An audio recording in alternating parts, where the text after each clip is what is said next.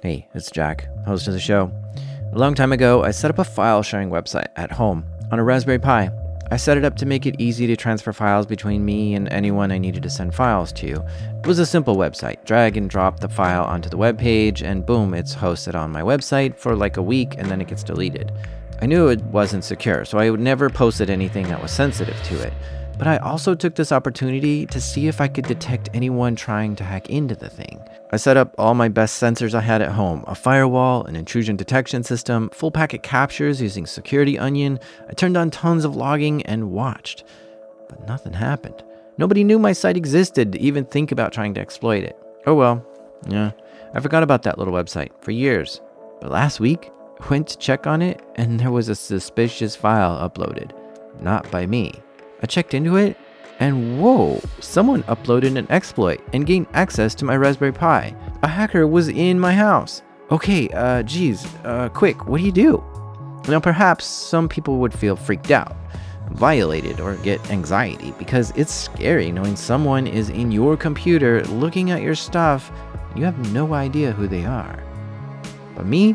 Well, I stayed calm because I expected this to happen, so I isolated the whole thing on its own network, and it just wasn't possible for them to move to any other computer or get anything good off this Raspberry Pi. You could say this was sort of a honeypot.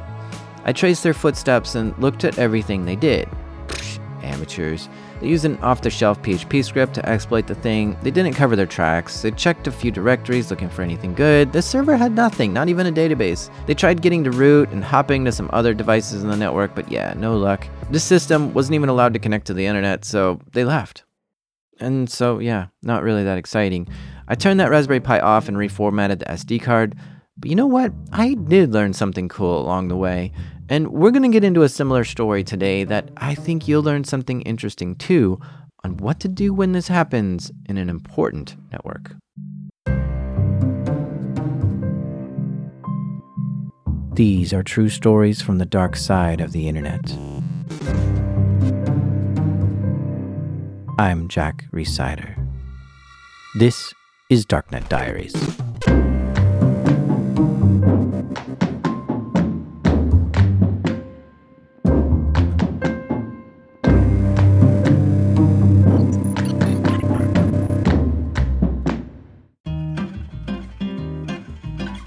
Okay, so this is another mini stories episode. There are 3 stories in one. These are stories that are too good to pass up, but not long enough to make into a whole episode. And there are a few cuss words in this one, just to let you know. All right, so let's call some hackers. Hello? Oh, can you hear me?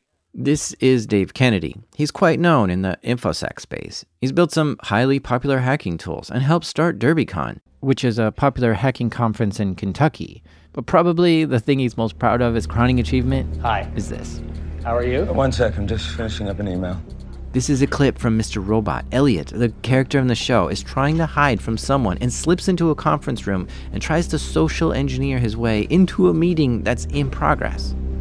We should get started. I think you're in the wrong room. I'm sorry, you are? Sean, head of sales. Sean, of course.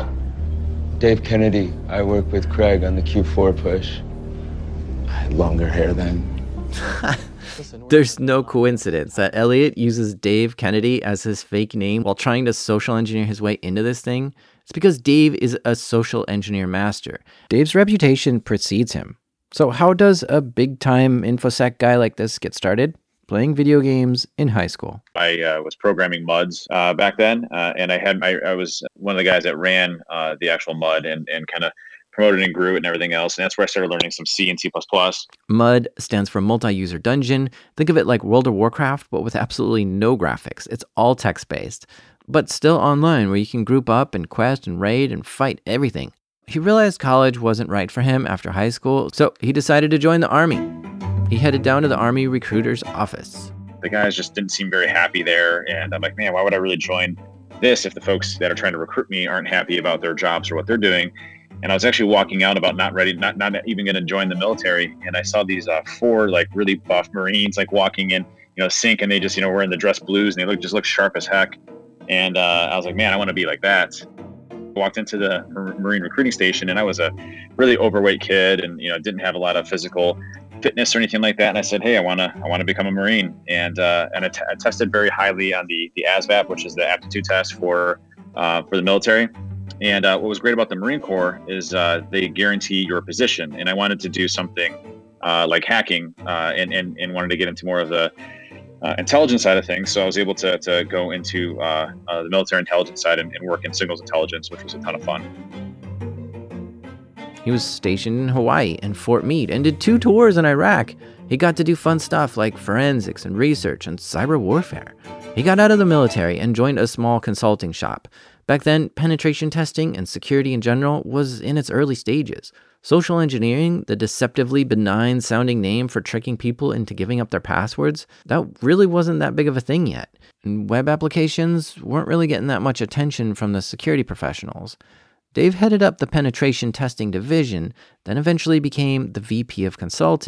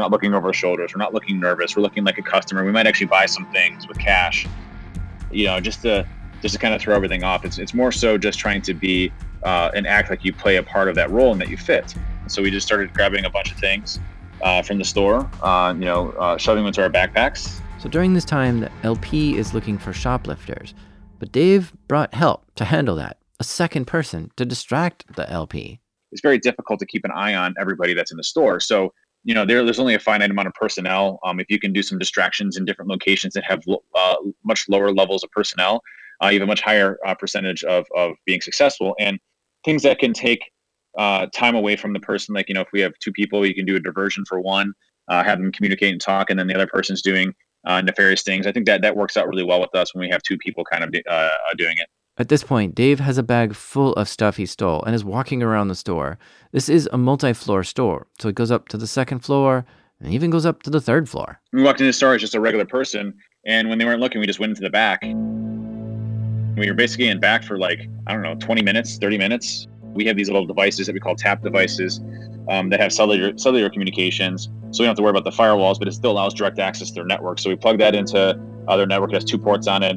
Just unplug the one Ethernet cable, plug the other one in, and then was able to basically have direct access to their back-end infrastructure, their cardholder environment, and the retail's enterprise network. Okay, he's stolen stuff and now tapped into the network and got access into their back-end infrastructure through this network port. It had iPads for kind of catching people out and things like that. And we took 2 of the iPads. Jeez, Dave is on a roll here. So now they have access to customer credit card information and internal company data that came out from the back room to see what other things they could take from the store. And then we saw the cash register, and it was on this podium. And so we just had one of our folks, there's 2 of us. One of them was just basically asking about a bunch of stuff. And he was distracting the LP. I basically took a screwdriver and removed it from the actually bolted in from the thing and walked out with the cash register. This is a big cash register. This isn't like a small thing. I mean, I took the whole cash register with all the money inside of it. I mean, it's extremely heavy. So I carried that out literally and walked out of the store without anybody. And one of the employees looked at me and kind of looked at me weird. But then I kind of waved and walked out. And that was the end of the story. We walked out and drove in our car and drove off. Dave walks out of the store with a big old heavy cash register full of cash, 2 iPads in his backpack, and a ton of other store merchandise. Unbelievable. It's a rush. I get nervous every single time. I still do it. Dave now tries to test another store to see how they'd handle him. And for one of the stores, we called ahead and we spoofed our number coming from the corporate offices and claimed to be one of their main IT folks, and that we were going to be doing an upgrade to the store location for faster bandwidth and everything else. And they were super excited about that. So they let us right in. We had fake business cards. This is one of Dave's specialties, social engineering, spoofing phone numbers, acting like IT from corporate office. He's a master at this. When he did this, it worked like a charm. They escorted him right into the back room, showed him the computers, and left him there unsupervised for 30 minutes while he hacked into the network. Again, unbelievable. Dave explained to the head of security how they could get into everything so easily, and this kind of shocked them. So they wanted Dave to now test the security in their corporate headquarters to see if they could break into the data center there. And here's where we actually got busted. It wasn't the store locations that have the most amount of security. It was the enterprise location that didn't have much security at all. First, they had to figure out how to get into the building of headquarters. And what we did is we looked at the front location. The front location, you had a lot of people badging in. However, one of the side doors, people could just walk out. You didn't see anybody walking in, but you could see people walking out, especially during lunch and dinner and things like that. And so during lunchtime, we waited outside and saw somebody walking out, and we just pretended to be on the phone. We're dressed up in a suit. And as soon as the door was about to close, we grabbed it and we walked right in. So it was really easy to get into the building itself. It's easy for Dave because he knows all the tricks and has done this a bunch of times. When you do something a lot, you get pretty confident with what you're doing. You just walk around like you belong. You kind of just walk around, you pretend that you're on the phone, you're with somebody else, so you're pointing at something or pretending that you're having a meeting. And you just keep walking around the building until you find the objectives that you need. We found the data center. The data center is locked and there wasn't a lot of traffic, especially during the lunchtime. We went to this conference room, which was basically like conference room tucked away on the side. They sat down and acted like they belonged there. And from here, they planned their next steps. They wanted in the data center, but that door was locked, and chances are it's harder to piggyback into a data center and just follow someone else in. But a good social engineer doesn't always have everything planned out. Sometimes they just have to take it step by step, see how far they can get, and then figure out what they can do from there. So they looked around to see what they could use in this conference room. And there's a conference, like a bridge on there, like a phone there. And we called from the bridge, and I called the data center number. And the way that I was able to do that was first calling the receptionist first, saying, hey, what's the data center's extension? They gave it to me, then I called the extension. And then before we called the extension, we did some research on individual people in the company. And I found a person in IT that had access to the data center. And so I called this phone. I'm like, hey, I'll just say his name's Bob. I'm like, hey, it's Bob. I'm here with a bunch of auditors for PCI work. They need to do just a quick site audit of the data center. Could you let them in just so we can get this last part of this compliance thing taken care of for the payment card industry? I just threw out a bunch of acronyms and things like that. And the person at the data center was like, "Hey, who'd you say you were again?" I'm like, "Oh, hey, it's Bob. Just trying to get this audit done." He's like, "I'm best friends with Bob, and you're definitely not Bob. I don't know who you are or why you're calling from a conference room that's downstairs, but something's not right here." Shoot, he's been caught. Of all the people to impersonate, he picked someone that person on the phone actually knew. Quick, what do? We rushed out of the building really quick before we got busted. Dave escapes. And that's always the second objective to a social engineer if they get caught, to try to escape. Because part of this is testing their incident response. And their response was pretty poor if they let Dave get away. But Dave's objective was not complete. The company tasked him with getting into the data center, so he needs to go back and try again. But now, on one hand, he knows more about the location, and on the other hand, it might be trickier because maybe they're on high alert now. We re-broke back in 2 days later. Same method for piggybacking, and then we waited past lunch until everybody came back, and we kind of just sat. There was like a little break room right outside the data center, and we just sat and watched who had access to the data center, who didn't. They noticed to get into the data center, you need an RFID badge. This is one of those proximity cards where you swipe a credit card looking thing near the door and it unlocks the door. Well, they came prepared for that. We've created our own custom backpacks that are over amplified, and we can usually get a little bit of distance, a few inches away from an individual and their badge and be able to collect. So we can just walk past somebody and clone their badge and be able to replicate it. And we can clone as many as you want to. We can actually imprint new badges. And what we usually do is we'll get pictures from outside the facility of their badges, and then we have a printer in our cars, like a portable printer. We'll print badge IDs that look like theirs as well, with our pictures on it, and then we'll just imprint those badges with their identification and their badge cloning. So just by walking past them, you can literally just clone a badge as many as you want to. So they do just that. They prepare to use their RFID keycard cloning machine to walk past someone coming in or out of the data center, clone it, and then go make a copy off-site. As they're watching people go in and out of the data center, they pick someone, a mark. And we were able to walk past a person, kind of grab them and say, "Hey, I'm a new employee here, blah, blah, blah, blah," and just ask a bunch of questions. And we cloned his badge at the same time. Success. They got the digital key they need to get into the data center. So they need to leave and go print it on a badge. They pack up and head out. Came back at night, but badged ourselves in and got into the data center that way. We signed in as we were supposed to because there's somebody in there. Didn't even question us or ask us, just kind of looked at us. We signed in. They went back to their computer.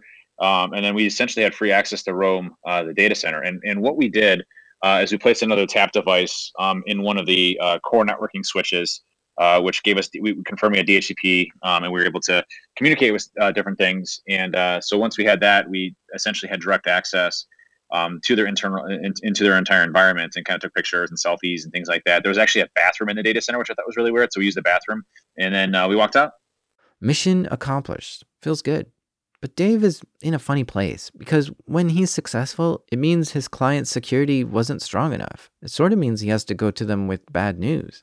It's almost always shock. They assume that they have problems or exposures, but they probably don't realize to what extent that is. And our job isn't to say, like, listen, you're doing all this wrong. Our job is to highlight the things that they're doing well as well. So, here's the things that you did well. Here's the things that actually thwarted or stopped us. Here's the things that you do very good. And here are some of the things that we identified that are really good for you to address based on criticality or risk towards your organization. And here's how you address them. Here's how you fix them. It's not just about, smashing and grabbing and being an awesome hacker and doing all those crazy things. It's really about making the customer better, making the people that you're testing better in the long run. I think that's really important that we lose a lot in this industry of, is that, most folks just focus on, hey, I'm the best hacker in the world. I just destroyed everything. Good luck, and kind of leave it there. Whereas, as an industry, we really have to focus more on the teaching aspects around, hey, how do they actually fix this? How do they actually address it? What are the things that we can do to get better and make it harder for attackers to get in? And that's really our ultimate goal. Dave met with the company and coached them how to shore up their defenses. As you may have guessed, this episode and past episodes, those RFID badges, they're vulnerable to cloning, which makes it easy to bypass those locks. Some companies have moved away from using badges like this and have switched to something else, like maybe a magnetic stripe card, which has its own weaknesses, but it makes cloning it a little bit harder. Other companies require a biometric ID to get into doors, so like a fingerprint or an eye scanner. And I've been in a big data center that did all this and more. An RFID badge just to get into the parking lot, a PIN to get into the building. Then to get into the data center area in the building, you had to swipe a magnetic card, enter a little chamber, which weighed you, and then did a retina scan, and then allowed only one person through at a time, with a guard watching every single person coming in and out. Then to top it off, I needed an old-fashioned regular key to get into the actual cage where my client's servers were. Oh, and as a side note, I thwarted all this security a few times and snuck my girlfriend in without going through any of this, but that's another story. So Dave gave a bunch of tips to this client. When we debriefed them, we worked with them again the next year, and they had really taken the results and addressed them. They ended up switching to a different solution and away from proximity cards. So they actually did a technology improvement and enhancement and put also additional controls in place. Like instead of that back area being there, you had to go through kind of like man traps and things like that to get in and out of the building. So they did a really good job. And we actually got busted the year after that. So in both the retail location store as well as the corporate headquarters. So it was kind of a good success story.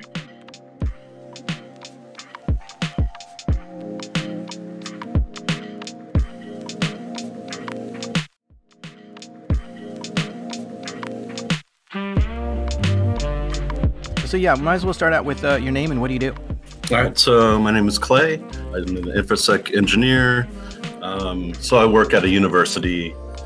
So I'm InfoSec for an entire school. So yeah, we have a lot of Linux machines. We've also been migrating a lot to the cloud. Clay does a lot of IT work for this school, this big university, ranging from anything from coding to system administration, web app security, setting up the network, and even doing penetration tests. I also help generate best practices. If sysadmins or programmers have questions, they can come to me.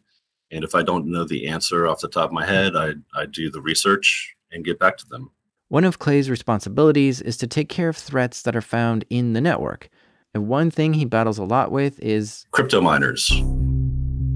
Being in this environment in academia, it's really hard to have all of the systems on the network managed. A managed system is just a computer that Clay is aware of and can access and somewhat control. So an unmanaged computer on the network, Clay has no control over it and may not even know it exists. Obviously, if you're a system admin, you want to be able to access all the computers on your network. But at the same time, it's impossible to manage every computer at a university. Students bring their own devices into the network all the time. But yeah, something Clay battles with frequently is crypto miners. And this is where a student might install a Bitcoin miner on a computer in the lab or in a research center, and then the Bitcoin miner will consume a ton of CPU or graphics processing to try to generate some crypto coins and automatically get deposited into the student's wallet. And we'll actually get an alert when this happens. We have an IDS in place. So that's typically how we'll be notified of these events. An IDS stands for Intrusion Detection System. This is a device that inspects every packet coming in or out of the network and checks to see if that packet matches any known signature for some kind of security issue. In this case, it matches the signature for crypto mining because when it connects to the blockchain or pools or whatever, it then recognizes this as a miner and triggers an alert. Yeah, then the fun begins. We can isolate the machine, usually myself and a sysadmin, just so we have two pairs of eyes. It's always better than one.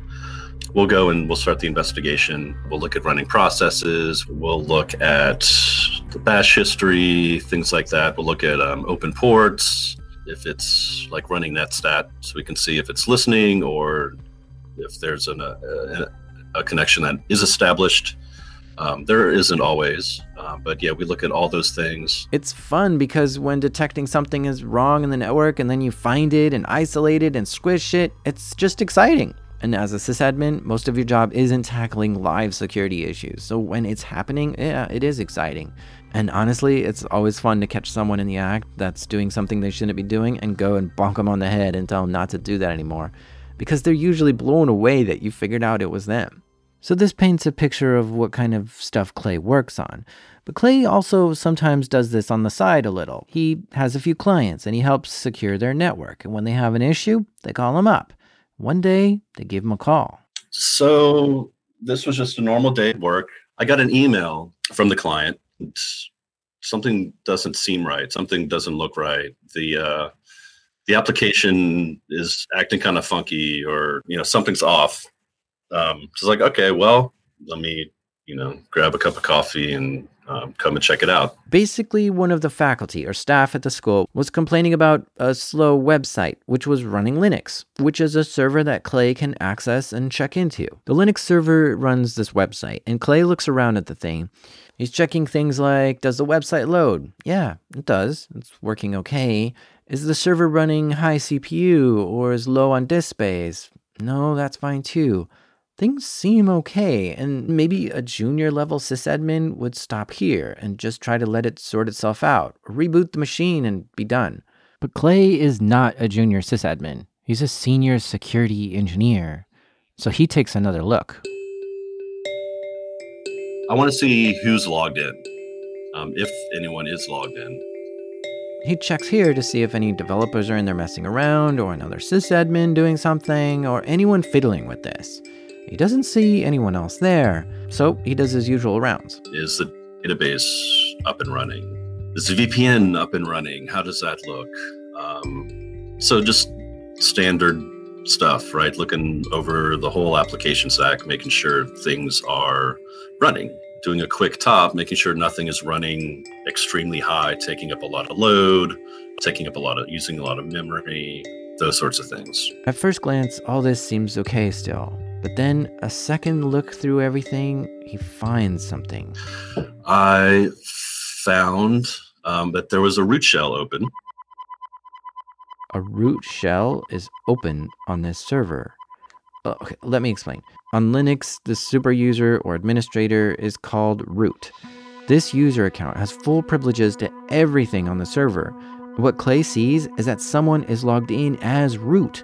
Having a shell is another way of saying someone's logged into the command line. Now, you and I might think, oh, it's just another administrator doing work. But the school has set up the network correctly. See, it's not good to allow anyone to log in as root, because you have no idea who that is logged in as root. And every hacker on the planet knows this username exists and will try to brute force the password to it if you give them a chance. So the school set it up so that individual users like Clay's username has access and admin capabilities and super user privileges. So Clay knows that under no circumstance should anyone ever be logged in as root. But here there is. Someone is logged in as root. I immediately start thinking to myself, oh crap, we do have a compromise. It is a root level compromise. So now my heart starts pounding a little bit more, stronger, and I start thinking, well, hell, what the hell do I do next? Okay, so in the physical world, this is equivalent to coming home and seeing your front door is wide open and there are muddy tracks leading into your house. The feeling of discovering someone is in your server that shouldn't be there, and for them to have root level access to it is really, really scary. Do I look to see how they got in and block it? Do I just sever their connection and hope they don't come back before I can patch the stuff, or what? So all of these thoughts are just racing through my mind. Clay takes a step back and a deep breath. All of a sudden, he's hyper-focused on this issue now. Anything else that he was thinking about doing that day is no longer in his thoughts. This is all he can think about. So I said, well, the best thing to do is determine how the hell they got in, right? And try not to make a lot of noise on the system while I'm doing this, because I don't know if they're active, if they're like sitting at the shell actively looking at stuff, or if they just have a shell open and it's in the background. Or maybe that shell is just waiting for a command or something. I don't know exactly what's going on. So I want to be careful, and I want to go slowly, and I want to find out what the hell happened. So being a web application, I knew it had to be probably SQL injection. Cross-site scripting thing probably wouldn't lead to this level of compromise, at least not right away. So I started looking at the database. This web server was running an SQL database, and this is where all the data is stored for the website. Clay was looking at the history of commands executed in the database, trying to find anything unusual. And I started looking at some of the pages that use the database more heavily than others.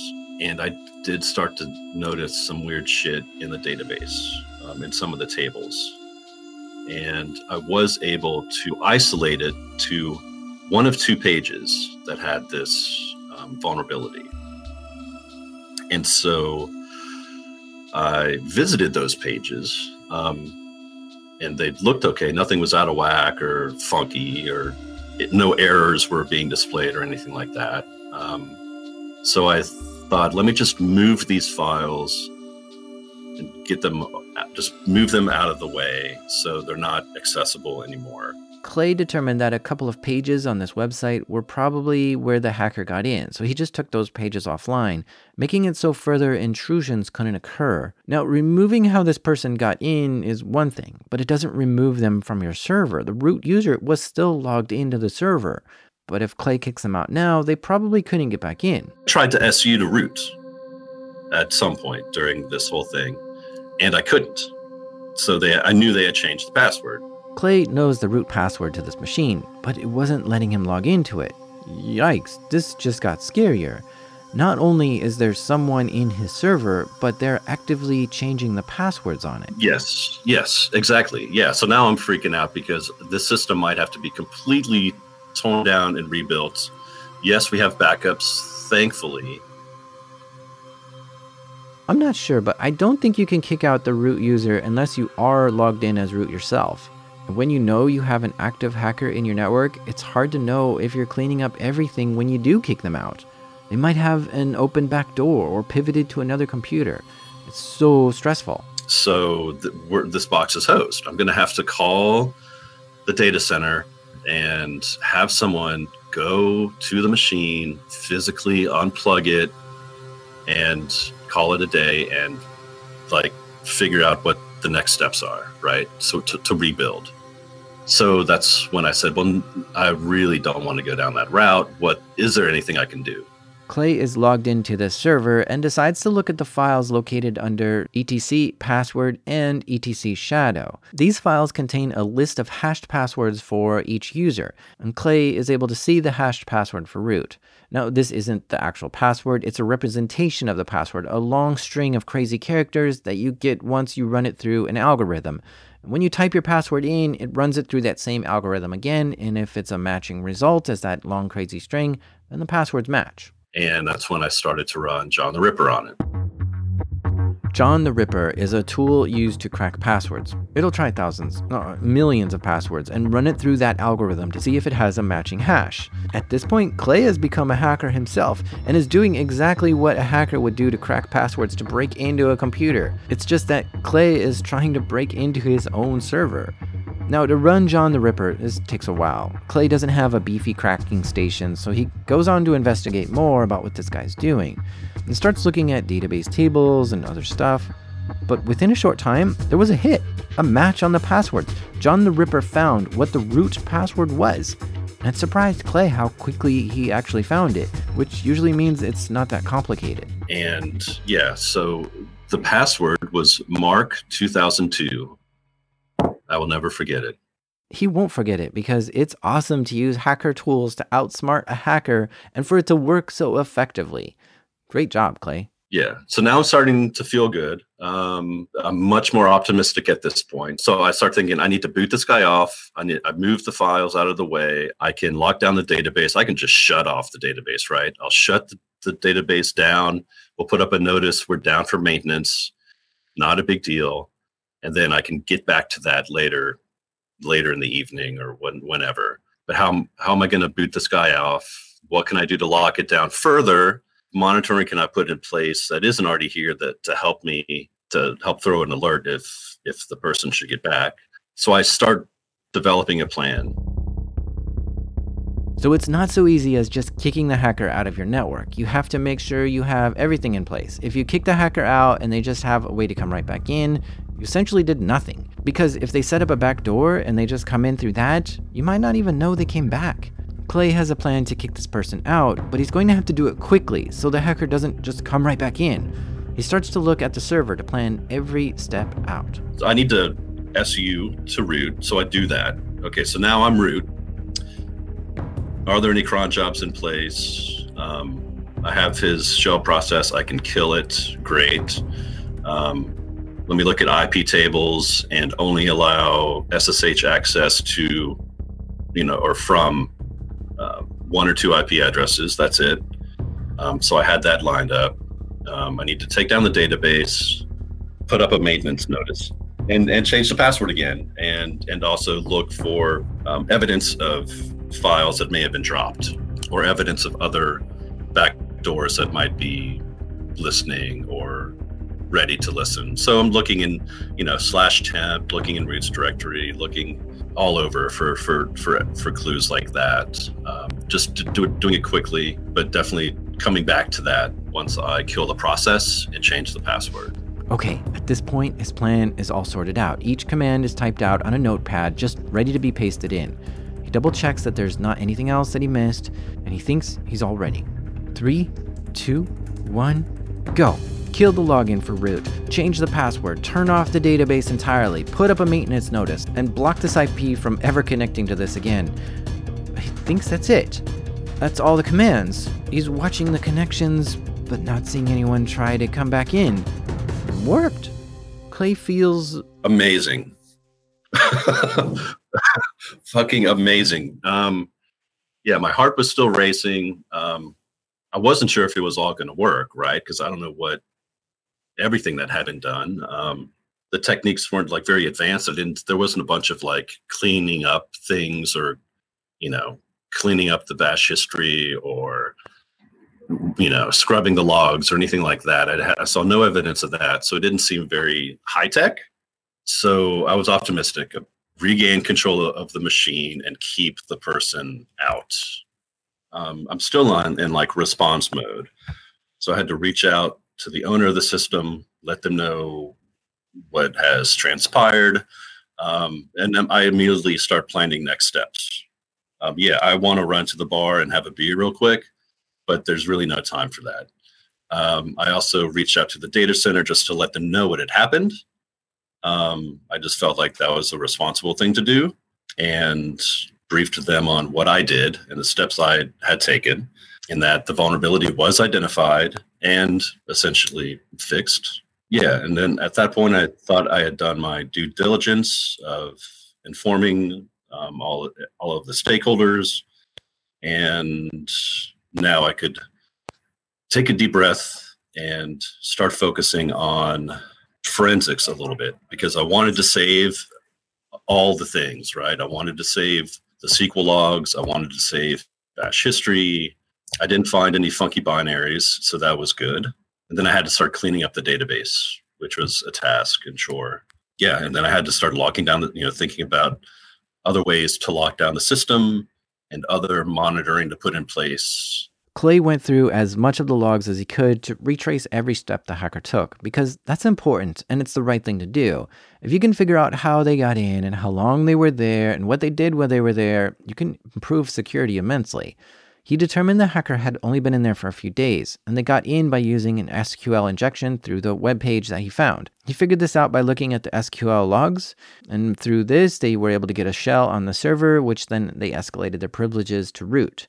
And once he figured all this out, Clay rolled the server back and database back to the day before the hacker got in, so that if the hacker left anything behind, it was completely gone. And they fixed the SQL injection that this website had. I think Clay did a great job handling the situation. Besides doing sysadmin work and chasing hackers out of the network, Clay also is an organizer for the Whopper Summit. The goal is to really bring together different communities that are all really involved with hacking and making, building, and breaking things. It's going to take place at the end of March next year, and it's more than likely going to be right outside the Philadelphia area. Yeah, so if you're around Philly next March, go to the Whopper Summit. That's WOPR, which is the name of the computer in war games. It just sounds so much fun.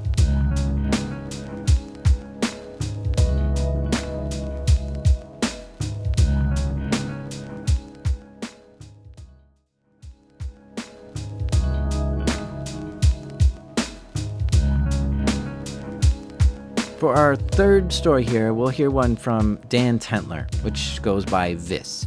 So I'm Vis. I run Phobos Group. We do interesting work for interesting people. Now, Vis was working for a company a while back as a penetration tester and security consultant. It was a good company, but for some zany reason, the company ran out of money, stopped paying the employees. So he started his own company, which was pretty much the same company. But since the people were all looking for jobs, Vis just scooped them up and took the talent with him, including his co-founder, Ali. They called it the Phobos Group. Phobos Group was formed essentially because myself and Ali were just fed up with perpetuating the cycle of compliance is the bare minimum, so we're just going to do that. Oh God, we're breached. Oh, what do we do? Oh, fire the CISO. Like rinse and repeat, right? So it's this whole do absolutely the bare minimum or slightly below the bare minimum, get horribly steamrolled by malware, blame somebody, fire them, give them several $1 million as a golden parachute, bring in someone else, and the cycle repeats. And we're like, this is dumb. Like all of the stuff that's happening, this is entirely smoke and mirrors and snake oil, and we're done. This is stupid. We're out. So our core offerings are simulating what real bad guys do. Vis is opinionated and talented in securing clients' networks and testing their security in a real and meaningful way. He doesn't sugarcoat it. He finds the dirty parts of the network and tells you how important it is to clean it up. Let's see what's a good one. Yeah, I have one. So there's a company that we that came to us at one point a while back that said we have a bizarre problem and we're not sure how to fix it. Typically, Vis's clients might ask for a penetration test to get things started. But in this case, they told Vis they have a problem with a specific employee. They are having discussions with folks or making comments about stuff that are like private personal emails that people have written, not even on their work account. And it's making these people very, very nervous because they're beginning to think that they're being surveilled. And to exacerbate that problem, this person is also kind of a creeper, and he keeps trying to flirt up the girls in the office, and somehow he knows who's single and who's not single, despite the fact that nobody talks about this stuff at work. They basically knew that the dude was a problem and said, like, we need to find a way to get this guy out of the company. Please help. That's unusual, okay? It's very unusual. But when you bill yourself as a company that doesn't do wham, bam, thank you, ma'am, pen tests and rubber stamp security, you get the interesting stuff and not the boring stuff. Okay. Now, I'm aware that the vast majority of security threats in the network come from the inside. Something like 60% of all attacks are carried out by people in the company because they're doing things like simple human error. You know what? I'm guilty of that. I've accidentally taken down a whole network myself. I got the ID10T award for that one. And sometimes people just accidentally share their passwords, like when they're forwarding email chains. Or sometimes you just have someone evil in the company, a wolf in sheep's clothing. So at this point, it sounds like this creeper in their office is somehow getting data from the employees, which is making people feel uncomfortable. It sounds like it could be an insider attack. We start asking questions, and the story is basically that there's a guy that works for this company, and he was like in help desk or in like low-level IT, and he was your typical office creeper sociopath, and he was making all the women in the office uncomfortable. And he was abrasive, and he was not pleasant, and he was not friendly. He was difficult to work with. But because this company, the way they explained it is, well, we're family owned, and we don't want to put a bad taste in people's mouths. So they tended to not fire people. They wanted to try to like get people to leave on their own accord. So in this instance, their genius, their galaxy brain idea, and I hope you have whiskey on hand, was to put this guy in a position that he would hate so much that he would quit on his own accord and the problem would solve itself, right? Like make the person so miserable that they leave on their own accord. Not an uncommon thing. WebSense did that to me. It took several years. That's a whole other story. But yeah, not an uncommon thing. If you have a non-confrontational, not A-type personality management and leadership, then you want the problem to fix itself. So you orchestrate, a lateral move for this person and say, oh, hey, and you dress it up as a need. Oh, we need you over here way more than we need you over there. Like this is good. This would be so great for you. And it's all lies. So what they did was they promoted him to the head of security. What? They promoted him to head of security? They took a guy that was a problem. They took a guy that was making women in the office uncomfortable, and they promoted him to the head of security. So they gave him the keys to the kingdom. Okay, this is going to be interesting. This is going to try to look around the network to find some kind of reason why this guy should be fired, but this guy has full control of the entire network. He has full access administratively to the entire infrastructure of the company. So you have to presume that if he's spying on other people, he would be spying on us to out of a sense of self-preservation. So it's almost certainly, since they contacted us from their work email and from their they had several calls with us from their boardroom, they're almost certainly that guy had access to those conversations, and he is almost certainly aware that he is now being investigated and we're working on it. Well, this is going to be a challenge then. It's like a backwards game of cat and mouse, where the mouse is trying to catch the cat doing something illegal or blatantly against the company rules so that he can be fired. And I've also heard of companies that just won't fire anyone. Like state and government agencies are like this often. You almost never hear of anyone getting fired because of poor performance. So this gets to work. Step 1, get out of band. Out of earshot. Basically, the bosses need to get off the network to avoid the spying eyes of this guy. We had them bring in personal machines or work entirely with personal machines so that there was no way for this guy to move laterally onto their equipment. We forced them to set up 2FA. We forced them to change all their passwords. And then we were looking at their equipment to make sure that it was not phoning home. So the first thing we had to do to get that engagement off the ground was basically teach the customer how to do out-of-band communications. And then once we got to the point where we were doing out-of-band communications, they started relaying to us the ways that he was horribly breaking his own OPSEC. Okay, so even though they had stopped using the corporate network altogether and were using cell phones and text messages and a different email system altogether, this guy still ended up finding out stuff that they were talking about. For instance, they went to lunch one day and this head of security creeper guy says, "So how'd that meeting with Phobos go yesterday?" And they texted Vis and told him about this. And he's like, what? How did they know that?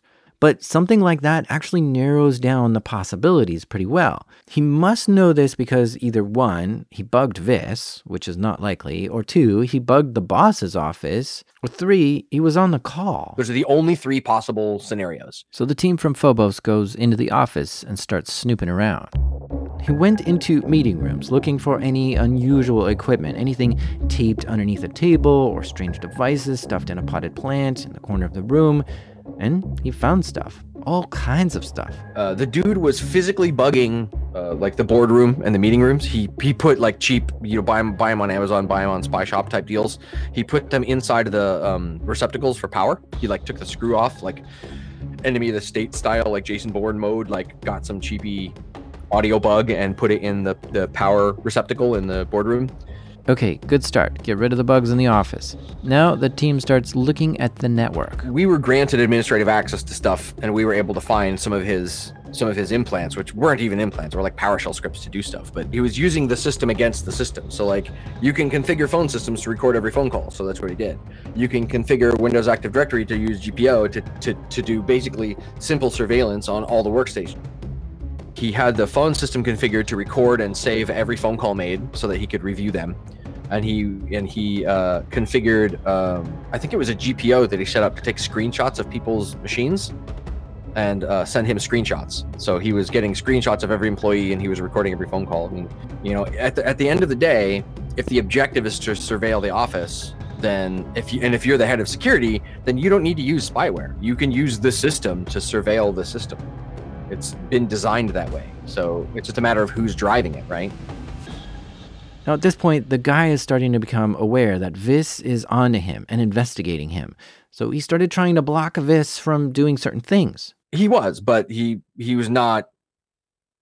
He wasn't a security person. He was a help desk guy that got promoted to the head of security because they wanted him to try to quit. So in terms of technical aptitude, while he was fairly technical, he was not a security guy by nature. So it wasn't very difficult to run circles around him. So at this point in the investigation, one of Vis's coworkers asked to see the data center. But when they opened the network closet to see what was in there, it was all gone. And what this guy did was he took all of their hosting and moved it to Ukraine. took all their on-premise stuff from their office and took it into his garage, put it in a 2-post rack in his garage, got business cable, and then started doing things like writing off his mortgage and all of his power and all of his water and all of his utilities as business expenses because he was hosting. He basically on paper said that he was the hosting facility for the company. What a crazy weirdo. He moved all the servers to either a hosting provider he had full control over or his garage? And because he was the head of security, he had the authority to make all these decisions and execute them. Then he was issued, I don't know why, a corporate Amex. Amex is their corporate credit card, American Express, and it's only to be spent on business-related things like traveling to clients' locations or buying things for work. And on that corporate Amex, he put all sorts of things like his groceries and his wedding reception. And it was shortly after all that happened is when we got called in. So one of the first things we started asking is, who on earth is approving his expenses? Who? Yeah. And then it turns out like it was his boss guy, and his boss guy was also completely oblivious and didn't even bother looking. He was like, oh, well, this is just temporary, right? He's going to go. But he was putting almost $200,000 a year on this corporate Amex, and like nobody was asking questions. Vis is smart. He followed the money. Always follow the money. And when he showed this to the executives that this guy's spending this much money, they sat down his boss and had a really difficult chat with him. At this point, the company has a solid case against this head of security creepo guy to fire him.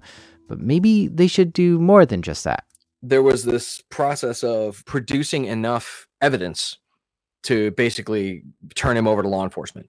And it was just a matter of documenting all the stuff that was discovered with photos and logs and going through all the, like basically building a timeline and then turning it over to the FBI and saying, this guy is broken. We don't know how many laws. So Vis and his team did just that. They collected all the logs and evidence of any potential laws this guy broke, put it into a report, and turned it into the bosses. In the state of California, the guy was breaking all sorts of laws. I'd have to go look them all up to get you the specific examples. But if you just look for like employee privacy laws, you're going to find pages and pages and pages and pages of stuff. There are laws against how you can surveil your own employees in California, and that's where this company was. Yeah, he went way above and beyond what the laws allowed here. So Vis had lots of evidence that he was breaking all kinds of laws, and he turned this into the client. They thanked Vis for his help, and that was the end of that. What the company did with that guy is kind of unclear, but Vis heard that the FBI built a solid case against him and came in and arrested that guy, and he left the office in handcuffs. But this investigation opened the eyes of the bosses to many other problems in the company.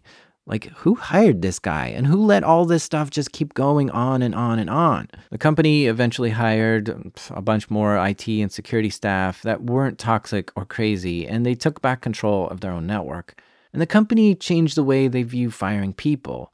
Now, they've learned how much it can cost a company if they don't fire certain people. The damage from just this one person was enormous. $200,000 in corporate credit card charges, firing a lot of staff, and spending months getting the network cleaned up and back to a secure place so that they can manage it themselves. All that adds up. And it would have just been a lot better if they just fired him instead of trying to place him into a situation to get him to quit.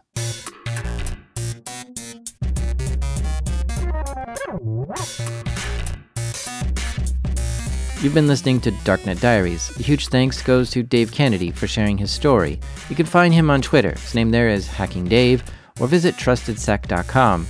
Also, thank you, Clay, for that awesome story. And Clay is inviting all of you to check out the Whopper Summit. That's WOPRSUMMIT.org. And if you're in the Philadelphia area, check it out. I first heard Clay's story on the Getting Into InfoSec podcast, which is a great podcast that interviews people on how they got into InfoSec. I was even a guest once. So if you want to hear stories about how people got started doing these kind of things, check out the podcast, Getting Into InfoSec. And finally, thanks Vis for your story. Catch him on Twitter. His name is VISS, or at phobos.io.